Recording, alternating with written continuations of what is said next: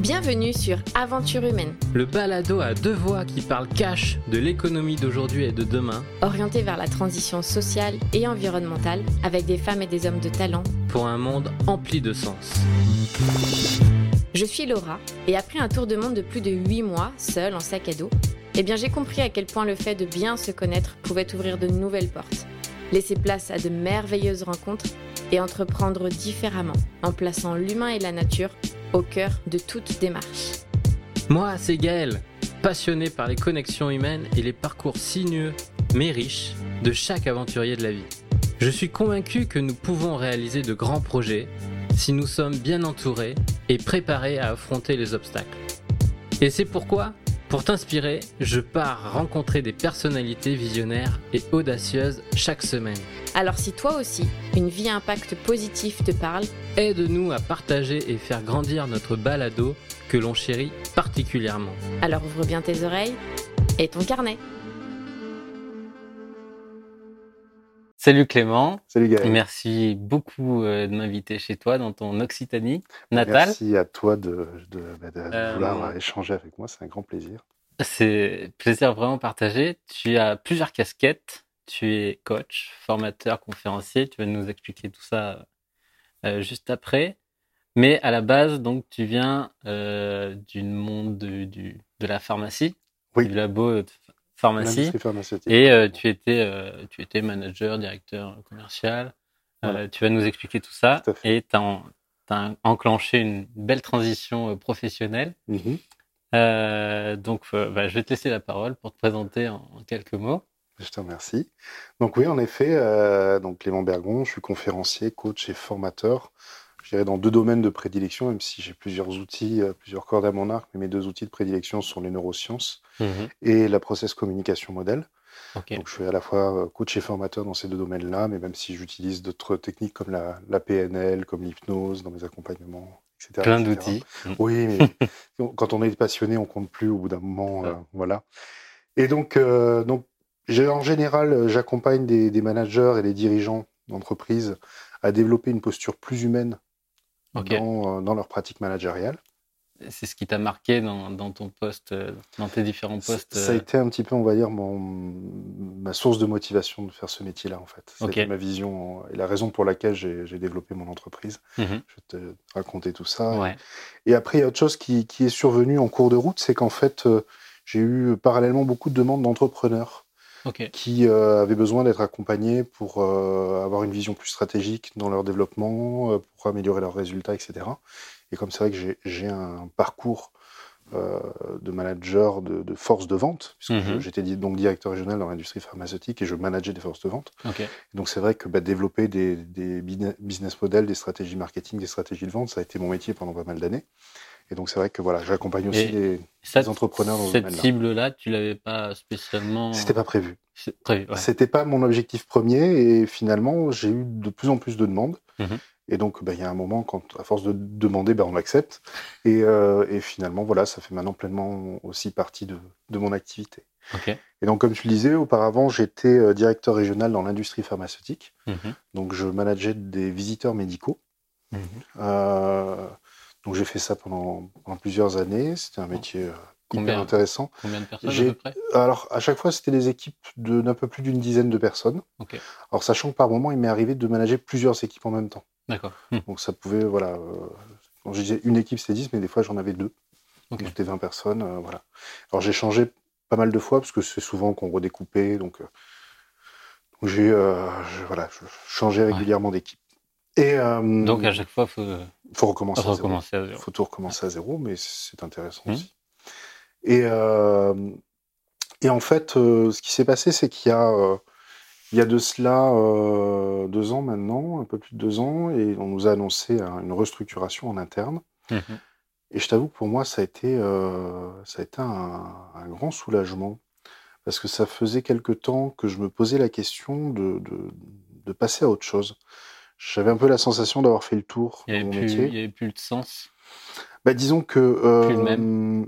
ouais, j'étais moins motivé dans ce que je faisais, même si j'avais des collaborateurs absolument géniaux, que c'était un métier absolument passionnant.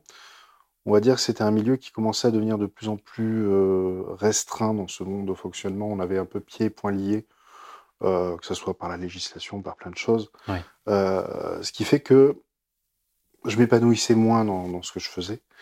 Et par voie de conséquence, il y avait la possibilité d'évoluer ou de partir dans un autre domaine, mais me titillait de plus en plus cette idée à un moment d'être mon propre patron. Ouais. Et de développer ma propre entreprise.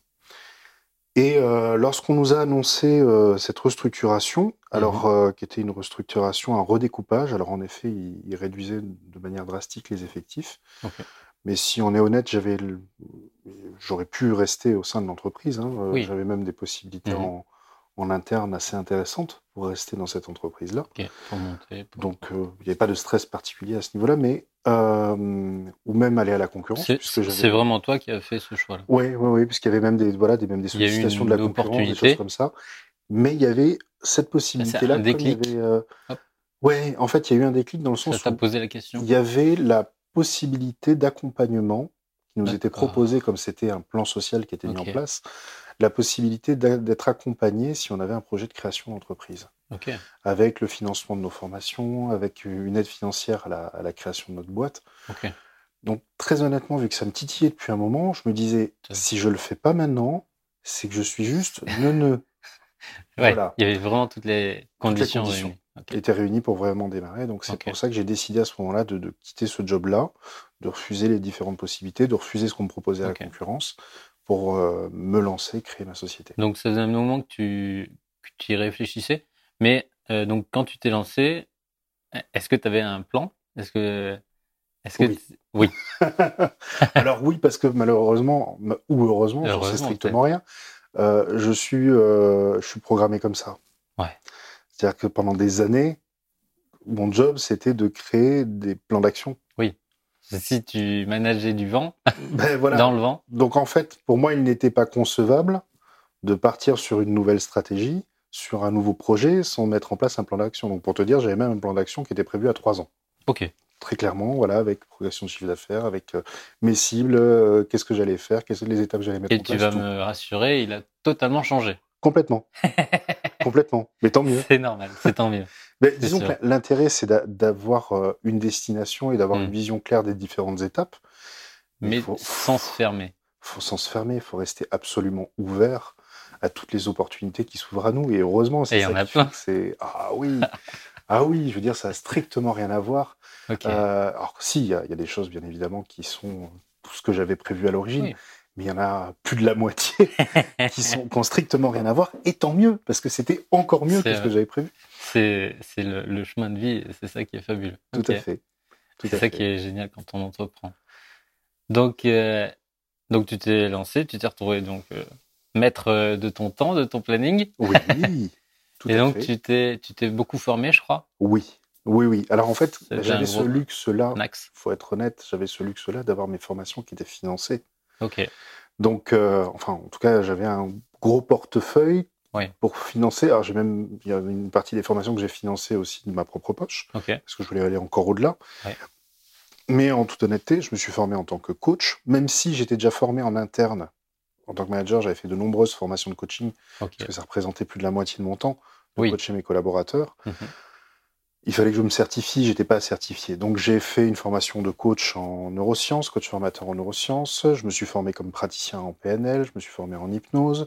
Je me suis formé comme formateur et coach en process communication modèle, qui était un modèle que j'adorais, que j'utilisais énormément en tant que manager. Je me suis formé à l'énéagramme, je me suis formé bien évidemment aux stratégies, puisque quand on se lance son entreprise, il y a un moment, il faut apprendre les différentes stratégies, notamment sur le web. Ça s'invente pas. Non. Donc, j'ai fait des formations que tu connais bien, comme l'Académie Zéro Limite de Martin Latulippe, la Neurobusiness School de Yannick Alain et David Lefrançois, etc. Ok, top. Donc ça t'a donné tous les outils. Oui. Comment t'as été chercher ton premier client ? J'ai eu beaucoup de chance. Enfin, le hasard ne favorise que les esprits préparés, comme on dit. Oui. Le hasard ne favorise que les esprits préparés. C'est-à-dire qu'en fait, pendant toute l'année où je me suis formé, j'ai beaucoup travaillé mon réseau. J'ai beaucoup travaillé ma posture, j'ai beaucoup travaillé ma communication. Mhm. Et donc, je me suis créé de la visibilité, de la notoriété. Mhm. J'ai beaucoup donné pendant 1 an. C'est-à-dire que pendant 1 an, comme j'avais ce luxe d'être rémunéré, d'être Oui. en mode tout frais payé, Mhm. j'ai fait des coachings, j'ai fait des conférences gratuitement. Oui. Avec donc cette envie donc de donner, tu travailles sur la réciprocité. Exactement, exactement. Et tout de suite, bah, si le coaching il a été bon, s'il a abouti au résultat qu'il attendait, du coup, il t'a une recommandation. Bien évidemment. Et puis Donc après, il y a le tu rentres bouche à là-dedans. oreille qui se met Et en puis voilà. place et résultat des courses, les premiers clients arrivent comme ça. Tout Ok. simplement parce qu'on a entendu parler de toi, parce que... Ton café va refroidir. N'inquiète pas. Donc en Vas-y. fait, petit à petit, voilà, le bouche à oreille, on est venu me chercher finalement. J'ai eu la chance, ce plaisir-là, d'être sollicité, de ne pas avoir eu besoin vraiment d'aller faire de la prospection. Ok. Alors ça viendra peut-être un jour, Mhm. j'en sais rien, mais au vu des projets là qui se mettent en place, la plupart étant des projets à long terme, logiquement, ça devrait pouvoir continuer comme ça, je dirais, de manière un peu comme si l'écosystème, engendrait les choses en La roue va s'alimenter Normalement, d'elle-même, logiquement, normalement, oui. puisque tu as déjà fait entre guillemets le plus dur, c'est donner l'impulsion, quoi. Oui, c'est Mm. ça. Ok. C'est de développer une stratégie, développer une image. C'est-à-dire que par exemple, maintenant j'ai une image qui commence à être connue, voire Mhm. reconnue de ce côté-là, de coach, de dirigeant ou manager, même ce côté humanisation du management qui maintenant, voilà, un peu mon étiquette. Oui. Oui, oui.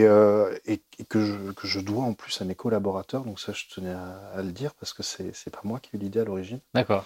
C'est mes collaborateurs, certains de mes collaborateurs qui, quand je leur ai annoncé mon départ, Ok. mon départ, quand je leur ai annoncé mon projet, Ton en tout cas, projet et le fait de ne pas, Ok. de décider de quitter l'entreprise, et que je voulais me lancer dans le coaching, la formation, l'accompagnement, certains m'ont dit, et ça m'a beaucoup touché, ça va faire du bien, des gens comme toi qui se lancent là-dedans, qui veulent coacher les managers, parce que ça permettra de rendre le management plus humain. Voilà. C'était Et quand ils me tout l'ont dit, trouvé. j'ai dit, oui, c'est exactement ce que j'ai envie de faire. Et ça a fait tilt, c'était C'est juste naturel, leurs mots. ouais. Ouais.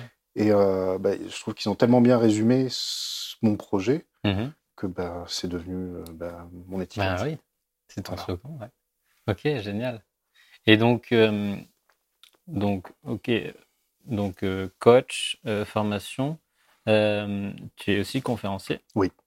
Est-ce que est-ce que c'est venu naturellement, euh, est-ce que cette casquette est venue naturellement à toi ou est-ce que c'est un axe pour développer et pour toucher plus de personnes, plus de clients? La réponse est les deux, mon capitaine. Ok. Dans le sens où les conférences, en fait, j'avais déjà l'habitude d'en faire. Ok, en interne, En fait, enfin, quand je dans travaillais cet dans l'industrie univers-là. pharmaceutique, j'organisais régulièrement des événements avec des médecins, etc. Et donc, régulièrement, j'ai été amené à prendre la parole dans des conférences, mais qui étaient des conférences médicales. Ok, Donc, c'est vrai que c'était plus des conférences de type formation. d'accord. Voilà. Et donc, voilà, c'était quelque chose qui, pour moi, était naturel de devoir parler en public et de raconter Et de des raconter choses. un chemin. Voilà, plus ou moins intéressantes, mais de raconter des choses. Et donc, en fait, par la suite, quand j'ai voulu me lancer dans le coaching, j'ai bien compris que faire du coaching seul, faire que du coaching, c'est très compliqué. Je dis pas que c'est impossible, Ok. mais ne faire que du coaching, ça me paraît en tout cas limité, tout du moins par rapport à ce que moi j'avais prévu de faire. C'était comme si, tout simplement, tu avais une voiture et que tu disais, bon, mais je roulais que sur une roue, quoi. C'est pas possible. Hmm. C'est-à-dire que si tu veux toucher un maximum de monde, bien évidemment qu'il faut former, bien évidemment qu'il faut faire des conférences pour pouvoir inspirer les gens Mhm. ou leur faire prendre conscience de certaines choses. Bien évidemment que derrière, va peut-être falloir développer des vidéos, peut-être qu'il faut écrire, peut-être qu'il faut... Il y a plein de moyens, en fait, de toucher les gens. Et tout se potentialise. Ouais, tu crées vraiment un écosystème après. Exactement. L'un nourrit l'autre et vice-versa. Tout à fait. Ok. Et donc tout à l'heure, si tu disais que tu avais mis en place maintenant des partenariats, Oui. tu avais dans l'idée d'avoir des partenaires ou se lancer tout seul, c'était pas un problème, il fallait... co- comment tu as géré un peu tout ça? Bah, je dirais qu'au début, les partenariats n'étaient pas forcément calculés d'avance. Mhm. C'est-à-dire que déjà, j'avais la vision de ce que j'allais faire moi, de mon Ouais. côté. Puis petit à petit, à force de rencontres, à force je dirais d'affinités qui se créent avec telle ou telle personne, voilà. Et au bout d'un moment, il y a des choses logiques qui apparaissent Mhm. et où on se dit, mince, pourquoi on travaillerait pas ensemble? Bah ouais. Voilà. Et donc, des partenariats se mettent en place. Donc, c'est vrai que là, par exemple, on en parlait, mais par exemple, je m'associe avec plusieurs amis. On est Mhm. en train d'acheter un plateau de bureau Ouais.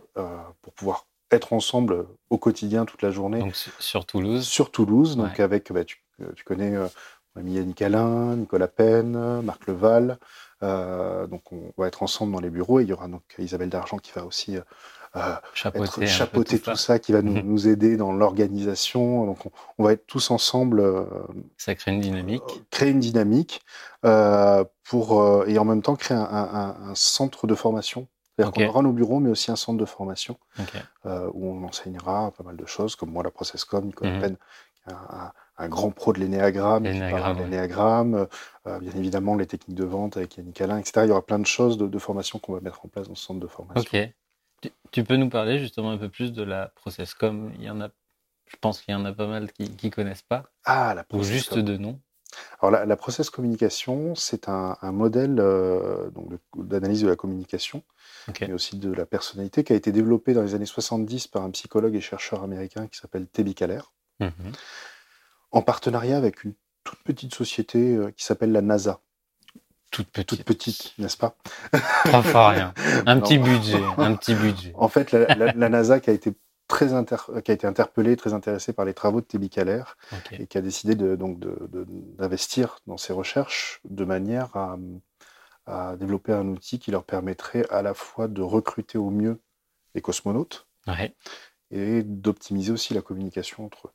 Parce que Ok. quitte à envoyer des personnes dans l'espace, Pendant dans un espace plusieurs. confiné pendant un certain temps, s'ils peuvent éviter de s'étriper au bout de quelques Ça jours, ça peut serait être pas bien. mal. Donc voilà, et des recherches de ce grand monsieur qui s'appelle donc David Keller Mhm. est issu ce modèle-là qui s'appelle la Process Communication Model, euh, qui en fait permet de faire le lien entre notre langage, notre manière de communiquer, Ok. les mots qu'on utilise, la structuration de nos mots, notre posture, notamment on va dire le côté Le non non-verbal. verbal, Ouais. et derrière notre mode de fonctionnement, c'est-à-dire notre profil de personnalité, notre structure de personnalité. Mhm. Euh, et donc derrière, en fait, on peut arriver à voir quelle est notre manière de fonctionner naturelle, Ok. quel est notre langage naturel, quels sont nos besoins psychologiques, Mhm. qu'est-ce qui nous Pour stresse, qu'est-ce qui nous rassure? qu'est-ce qui nous rassure, qu'est-ce qui nous stresse, Qu'est-ce qui nous comment motive? justement Ok. ne plus être stressé, Mhm. comment communiquer quand on repère une personne qui est stressée, comment communiquer avec elle pour que tout d'un coup elle se déstresse, Ouais. etc., etc. C'est un outil extrêmement riche Ok. qui permet d'optimiser au mieux la communication, mais aussi de comprendre au mieux le mode de fonctionnement de notre interlocuteur. Mhm. Et ce qui est fabuleux, c'est que c'est un outil de tolérance incroyable. Ouais. Parce que, pour Quand donner tu un exemple, comprends vite, ouais. Quand tu comprends pourquoi la personne se met en colère, par exemple, oui, voilà, ça. c'est ça, c'est-à-dire qu'en fait, il y a des fois auparavant où on se serait dit, oh là là, avec telle personne, ça passe pas, tu sais, où c'est un peu Mhm. épidermique, on comprend pas, on se dit, ah, ça... Et en fait, maintenant, quand je sais que, à la limite, quand ça bug, c'est que souvent la personne en face est sous stress, Mhm. donc elle a un comportement sous stress. Or, le stress s'appelle le stress. Donc, de manière inconsciente, comme elle communique sous stress, Mhm. sans même elle-même s'en rendre compte, parce que c'est très léger, moi-même, je me mets sous stress quand je réponds, et donc ça passe pas. Ok. Alors que maintenant, en fait, quand je vois la personne et que je vois, notamment ce qu'on appelle les drivers, c'est-à-dire des petits marqueurs de stress dans sa communication, Je regarde la personne, je fais, ah mince, elle est pas bien là. Comment je peux l'aider? Ouais. Tu vas pas du tout attaquer de la même manière. Pas du tout. Mais t'attaques même pas, au contraire, Enfin. tu apportes ce qui lui fait du bien. Mhm. Et donc tout d'un coup, la personne va mieux, et tu peux vraiment à nouveau communiquer de façon adulte-adulte, comme on dit en analyse transactionnelle, Ok. et avoir un véritable échange. Donc c'est un Génial. outil magique. Donc ça, bien sûr, c'est un de tes outils majeurs. Euh, donc ça, c'est très utile quand on manage, Ouais. mais tu l'apportes aussi en mode vente. Oui. Oui. Alors, forcément, quand on arrive à comprendre le mode de fonctionnement de son interlocuteur, Mhm. en écoutant les mots qu'il utilise et en regardant les gestes, sa gestuelle, ses expressions, bah forcément, derrière, on sait quels sont ses besoins, on sait ce qui le motive, etc. Donc, ça devient beaucoup plus intéressant, même dans une communication de vente. Mhm. Quand on est vendeur et qu'on a face à nous un client potentiel, et que tout d'un coup, ben, on arrive à comprendre ce qui le motive, ce qui peut lui donner envie d'acheter, Mhm. bien évidemment, ça facilite les choses. Mhm. Parce que si on regarde, en général, c'est pas la forme qui pose problème. C'est pas le fond, pardon, je dis une Oui. bêtise, ce n'est pas le fond qui pose problème. En général, c'est la forme. Mhm. C'est C'est-à-dire comment on amène les choses. c'est comment on amène les choses. Parce que si on regarde un prospect qui vient nous voir, s'il vient nous voir, c'est que c'est un client potentiel et a priori, il y a de fortes chances qu'il soit intéressé Mhm. par nos produits. Mhm. Donc, ce qui est important, c'est d'arriver à trouver un terrain d'entente et d'être dans du gagnant-gagnant, que tout le monde se sente grandir à travers cet échange et cet accord commercial. Ouais.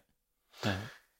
Et donc, quoi de mieux que d'arriver à comprendre ce dont a besoin l'autre pour pouvoir être en gagnant-gagnant et bien faire passer bien le faire passer les message. choses. Ouais. Je dis pas que ça garantit la vente, mais en tout cas, ça apporte beaucoup plus de chances d'avoir une vente de qualité. C'est-à-dire une vente où les deux se sentent bien, se disent « Waouh, là, on a vécu une super expérience, il y a une super relation. » On peut forcer une vente, mais bon, sur le long terme, ça n'a pas ça d'intérêt. sert à rien et on n'a pas de recommandation. Le client n'est pas un ambassadeur après. Exactement. Voilà. Ouais. La seule posture qui soit véritablement intéressante, c'est gagnant-gagnant, c'est-à-dire le vendeur est content, le client est content. Donc le client, bah, qu'est-ce qu'il va faire? Il va parler de nous, il va dire celui-là il est génial, allez le voir de ma part. Et donc bah, il devient un ambassadeur exactement comme tu le disais. Donc le client engendre d'autres clients. C'est ça. Donc l'idée derrière cela, c'est de développer cette posture-là, c'est-à-dire comment adapter sa communication pour avoir véritablement une relation gagnant-gagnant avec notre prospect qui deviendra potentiellement notre client. Le client. Ok. Et donc après, dans ta boîte à outils, il y a aussi donc la PNL et l'énéagramme. L'énéagramme, tout à fait. Est-ce que tu peux en dire un peu plus sur ces deux et voir comment c'est complémentaire avec la processcom? Alors, ou pas? En quoi c'est complémentaire? Alors, tous me servent, mais pas pour les mêmes choses, en fait. Oui. La processcom, j'utilise beaucoup, en effet, que ce soit en communication, en analyse du mode de fonctionnement, on va dire, de mon interlocuteur. La PNL, c'est plus une boîte à outils que j'utilise en termes de transformation de l'autre. C'est-à-dire que, par exemple, je donne un exemple concret, si je vois qu'une personne a des croyances limitantes et qui a besoin de modifier ses croyances pour qu'elle atteigne ses objectifs. Pour passer l'étape, ouais. Voilà, ben là, la PNL sera pour moi, la PNL, l'hypnose, et même, je dirais même les deux mélangés. Pourquoi pas faire des protocoles d'hypnose, de PNL sous hypnose, ça m'arrive souvent de le faire. Là, ça devient des outils très puissants pour moi. On parlait de l'énéagramme. Alors l'énéagramme, c'est une vision, je dirais, complémentaire pour moi par rapport à la processcom. C'est-à-dire que ça vient enrichir ce que je perçois de manière, on va dire, très cartésienne avec la processcom, parce que c'est un modèle qui a un taux de reproductibilité incroyable. C'est-à-dire quand on arrive à percevoir certains détails, notamment sous stress, des comportements sous stress, on sait qu'on a près de 98% des chances derrière que ça se déroule de telle et telle manière. C'est-à-dire qu'on arrive à savoir tout ce qui va se passer derrière. Et l'énéagramme est plus et moins dans le cartésien, et peut-être plus dans le Plus subtil, subtil. plus... Ouais. voilà, Dans le ça vient ressenti. enrichir dans mon Ok. ressenti ce que j'ai pu percevoir en process com. Parce que malheureusement, on peut pas recouper les modèles. On a déjà essayé, hein, voir s'il y avait des... Il y a Ouais. certains liens, mais il y a des choses tellement différentes, voilà, qu'on ne peut pas vraiment recouper. Ok. Donc maintenant, tu es réellement entrepreneur, chef Oui. d'entreprise. Oui. Quel a été l'axe le plus difficile ou que tu n'avais pas du tout prévu et qu'il a fallu que tu adoptes ou que tu prennes conscience dans ta nouvelle posture? Je sais pas si c'est... Oui, oui. Alors l'axe le plus difficile, pour moi, en toute honnêteté, ça a été le côté administratif. Ouais. Parce que, alors j'en faisais déjà beaucoup de paperasserie, quand t'es manager, t'en fais plein. Mais honnêtement, en France, faut dire, on est gâté, hein. Heureusement, j'ai une comptable qui est absolument extraordinaire. Ouais.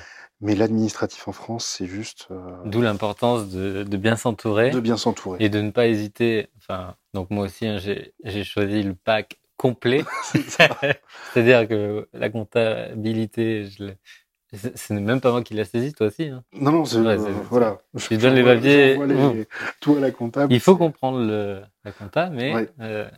la saisie, tout ça. C'est insupportable. Mais bon, d'un autre côté, il y a des gens qui sont très doués pour ça. C'est ça, il faut s'en servir. Hein, voilà. Moi, je ne peux pas. C'est quelque chose, même si, oui, si, faire des Puis c'est comptes, répétitif tous les mois. voilà. Donc, oui, Ok. honnêtement, ça a été tout ce côté administratif. Parce que le côté public relation, le côté tout ça, ça faisait déjà partie de ce que je faisais depuis des années. Et sûrement que tu aimes ça. Et j'adore ça. Ok. Je m'éclate. Mais la compta, bon. Voilà. Qu'est-ce qu'il a fallu que je développe aussi si toutes les stratégies web. Ok.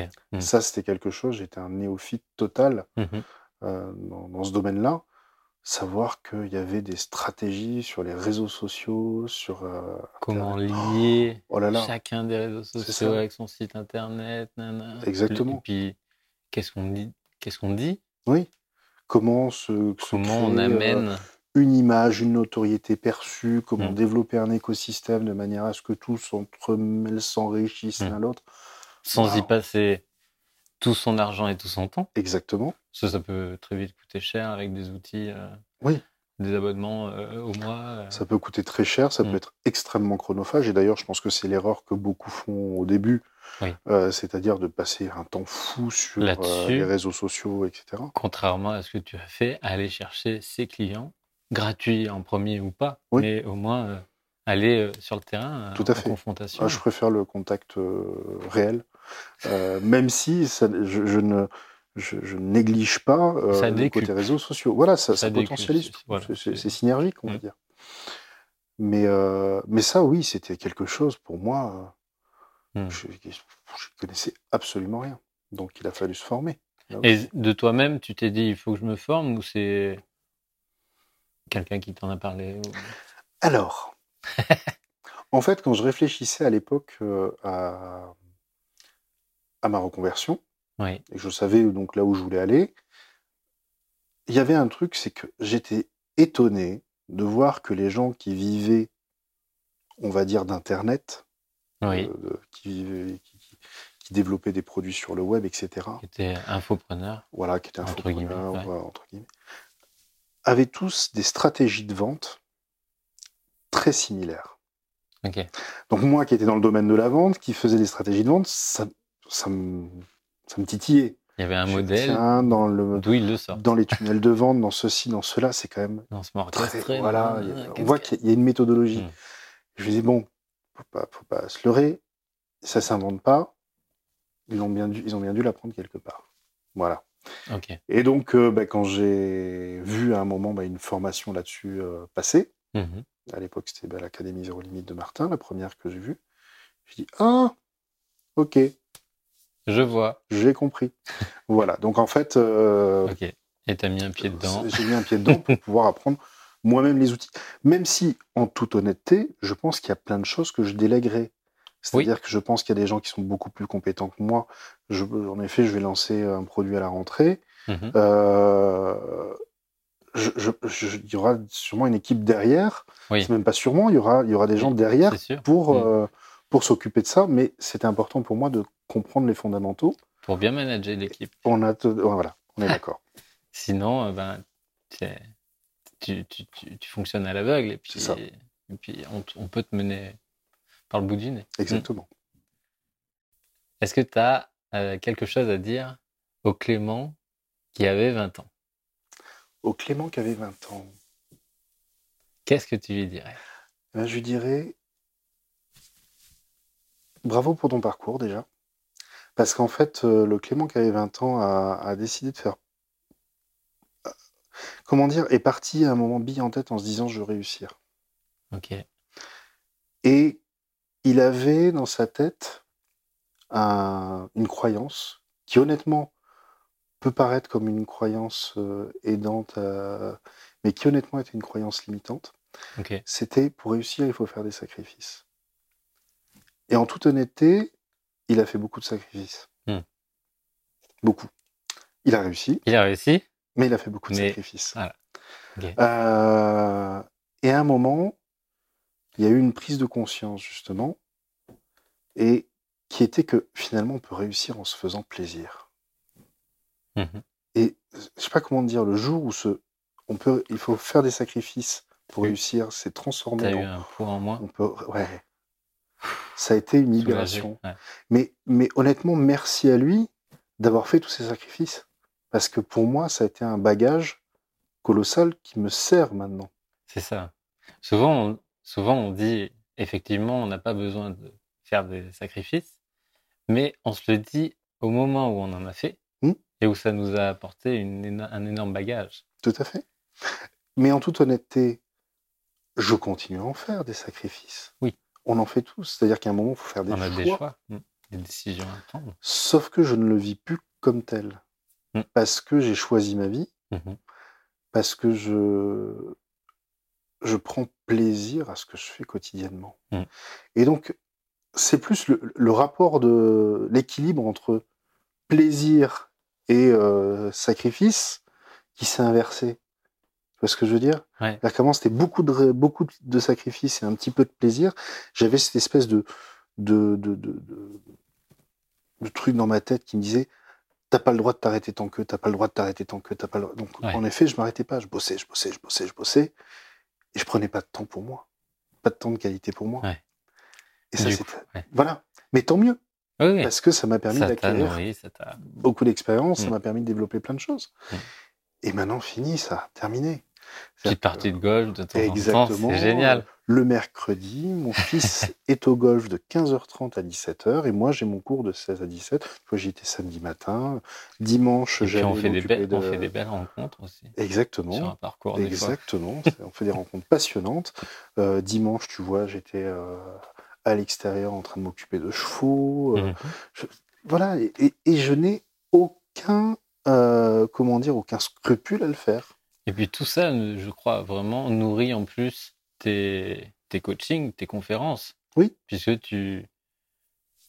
quand on est à l'extérieur, de temps en temps, on réfléchit, on s'aperçoit de quelque chose, on a un déclic. Et... C'est souvent en lâchant un peu, en prenant de la distance, que les idées viennent.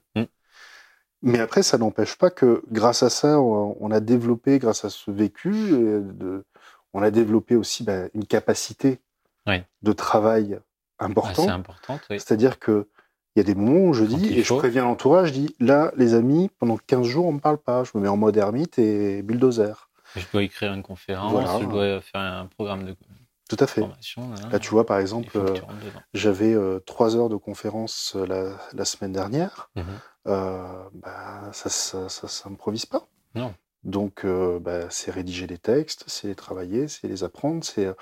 Et donc là, il y a un moment, je dis, là, c'est ça, mode hermétique. Et vous me reverrez dans quelques jours. Et là, on se détend, on se fera plaisir. Voilà. D'ailleurs, justement, est-ce que tu as des rituels, des habitudes, alors quotidiennes ou pas, pour, par exemple, travailler cette vision, te mettre en marche, te mettre en route dans un travail focus? Oui, alors en fait, déjà la première des choses, j'ai réparti ma semaine. C'est-à-dire que... c'est le plus important, planifier son temps, c'est ça. Cette ressource. C'est-à-dire qu'en fait, j'avais une organisation il y a encore pas si longtemps, mais je me suis rendu compte que elle était devenue obsolète, dans le sens où c'était plus mes tâches qui commençaient à me diriger que moi qui dirigeais mes tâches. Ok. Donc j'étais plus sous la vague que sur la vague, à devoir, parce que la to-do list grossissait. Et donc, à un moment, j'ai fait un stop quand j'ai vu que ça y est, ça commençait à être trop. Donc, j'ai fait un stop et j'ai restructuré ma semaine. C'est-à-dire que j'ai des thématiques par jour. Ok. Alors, bien évidemment, il y a un truc qui est important pour moi, c'est que j'aime bien commencer ma journée en faisant du sport Ok. pour me mettre en énergie. Ça me détend. Il m'arrive de faire de la méditation aussi, souvent entre midi et 2 quand j'en fais. Le sport, tu cours? Un petit footing? J'ai la chance d'avoir du matériel dans mon bureau. Donc, Ok. j'ai un rameur, j'ai Ok. du matériel de Tu peux en musculation, dynamique etc. comme ça à la maison. Donc voilà, tu vois, c'est simple, hein, une demi-heure de rameur ou quelques tractions Ça met en d'épaule, forme. ça met en forme. Tu te prends une bonne douche et après tu démarres ta journée, la vie est belle. Mhm. Et Ok. entre midi et deux, j'aime bien de temps en temps me faire des séances de méditation aussi. Ok. Et alors c'est pas quotidien, mais c'est assez fréquent. Le mercredi, mon golf. Mhm. Et voilà, je dirais que ça, c'est les rituels Tu peux nous essentiels. préciser un peu les thématiques? Deux. Les thématiques du jour? Oui, alors Ok. en général, le lundi, c'est plus toute la partie administrative. Ouais. Je m'en débarrasse de suite. Tu sais, Au on moins, enlève le pansement d'emblée, là. Comme ça, au hop, moins, ça pique un coup, tous mais les on n'en parle plus. papiers de la semaine d'avant, les Voilà. rendez-vous, ouais. Donc, toute la compta, les papiers de la... Voilà, tout ça, c'est le Évacuer. lundi. Ok. On évacue d'emblée. Bien. Et ce que j'aime bien en faisant ça, c'est que s'il y a des choses qui arrivent dans la semaine, je me dis, je m'en fous. Ça sera traité lundi. Oui. C'est pas le jour. Hmm. Voilà. Ça ne t'apporte pas du stress supplémentaire du Non, coup. c'est Tu le dis, lundi. non, c'est bon, c'est pour lundi. C'est pour lundi. Voilà. Le courrier, tout Et, ça. et même des fois, quand on. Ah, tiens, tu nous envoies un devis, lundi. Ça, je pourrais vous l'envoyer lundi. Comme ça, Oui. je sais que c'est Parce le que jour qui est dédié à ça. administratif, il y a donc il y a les papiers inhérents à l'entreprise, Oui. mais il y a tout ce qui est administratif, il y a tout ce qui est offre Oui. commerciale, facture. Tout à fait. Ok. Tout ça, c'est administratif. Tout ça, c'est voilà, c'est l'administratif du lundi. En général, le mardi, j'ai beaucoup de coaching le mardi. J'ai beaucoup de coaching concentré sur le mardi et le jeudi. Ok.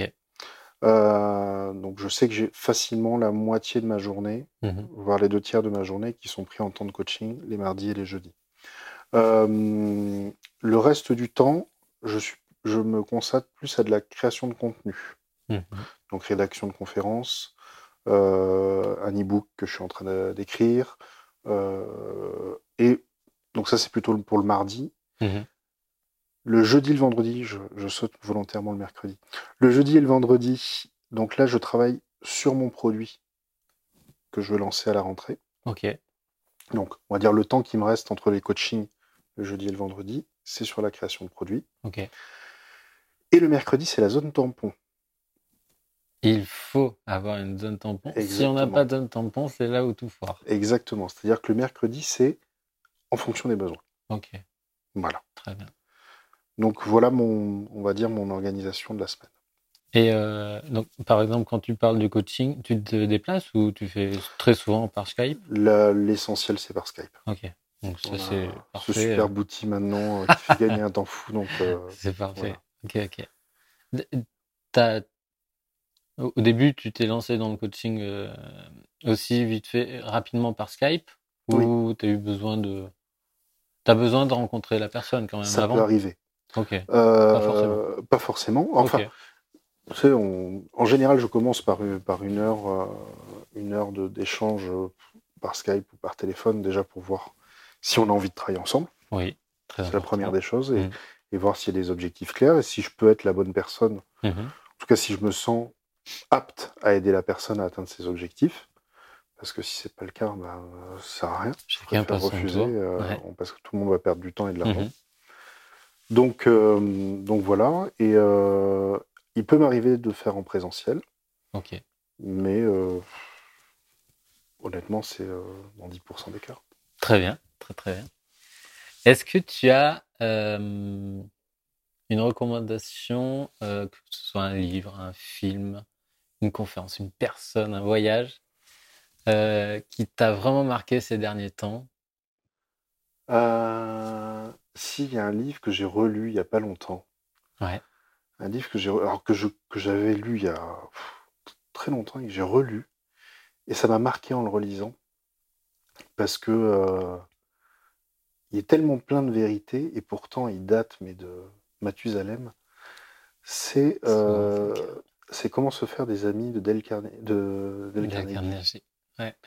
Et ce livre, je suis épaté de voir que déjà à l'époque, toutes les Donc il a stratégies. été écrit en 1920, je crois. Ouais, je crois que c'est 20, ça. 21, Et quand on se ça dit, fait mais 100 ans. c'est ça, il a un siècle ce bouquin, et en fait, toutes les Alors, bases de la c'est le communication. titre en français qui est pas très bien Oui, adapté, c'est vrai que comment se faire mais des amis, on peut se dire, oui, bon, voilà, c'est un peu le monde des bisounours, hmm, mais pas du tout. C'est il un est livre très très d'une puissant. puissance colossale, Hmm.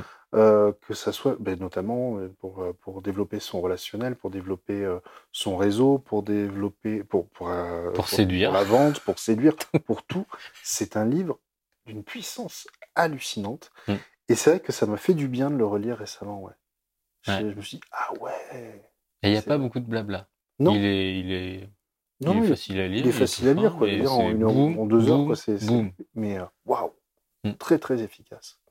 Donc oui, je le recommande, ouais. Très bien. Est-ce que tu as voyagé un peu Oui, dans j'ai eu ta cette vie? chance-là. J'ai eu Que- cette chance-là. Quel est le voyage qui t'a marqué? Le voyage qui m'a marqué, alors il y en a plein. Il y en a plein, mais il y en avait un qui m'avait marqué, je me rappelle. C'était en Argentine. Ouais, Donc j'étais allé passer Noël à Buenos Aires. ok. Donc Noël à Buenos Aires, c'est l'été. Oui.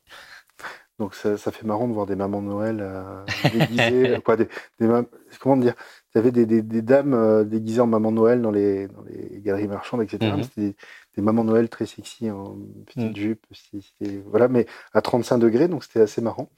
Et en fait, peu de temps avant, quelques années avant, l'Argentine avait connu un crash économique, un crash boursier Oui. colossal, Ouais. voilà, qu'ils avaient mis extrêmement à mal.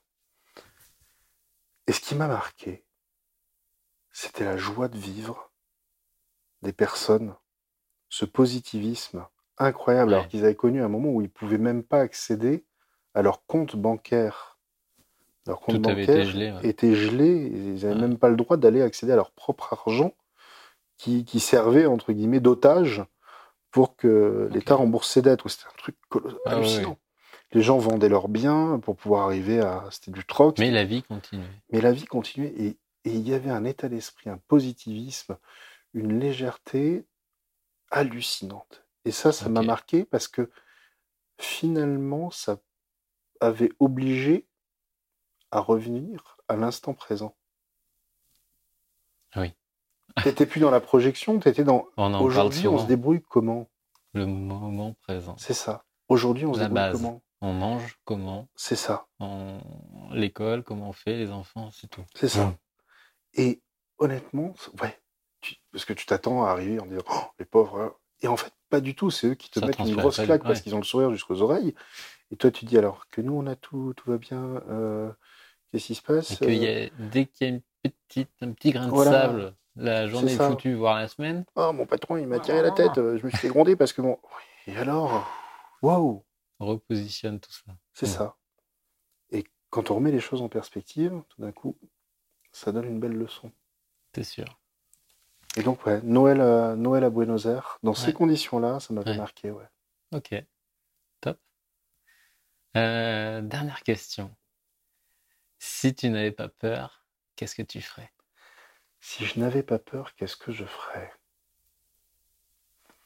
Alors là, très bonne question, parce que je t'avoue que j'ai été un petit peu un casse-cou. Oui. J'ai été un petit peu un casse-cou. Donc t'es pas trop du genre à avoir peur, mais En fait, j'aimais bien pousser mes limites. J'ai eu d'accord. une période de ma vie. Sport extrême. Je me suis amusé à sauter à l'élastique Ouais. du haut du pont de l'Artuby, je sais pas si tu connais, dans les gorges du Verdon, qui est le plus Ok. gros saut d'Europe, du parapente. Je devais sauter à Buenos Aires en parachute. Yes. Malheureusement, on m'a pas autorisé parce que je m'étais cassé les côtes au rugby. Ah. Donc je pouvais pas sauter en Oui, parachute. rugbyman. Oui, j'ai joué au rugby.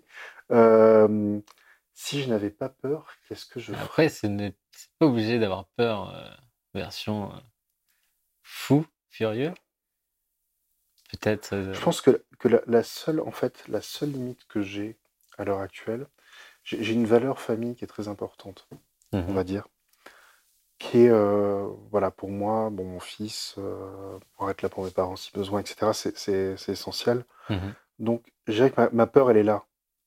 Ne pas trop bouger. C'est de pouvoir être là pour eux, pouvoir apporter ce qu'il faut, pouvoir, voilà. Et en fait, un truc que, ouais, honnêtement, j'aimerais aller vivre une expérience, vivre à l'étranger à un moment, Un an. ouais, un an ou deux, et partir dans un autre pays et pour l'instant, ça, et travailler ailleurs, tu te quitter l'autorises la pas. France Ouais. pendant un certain temps, juste.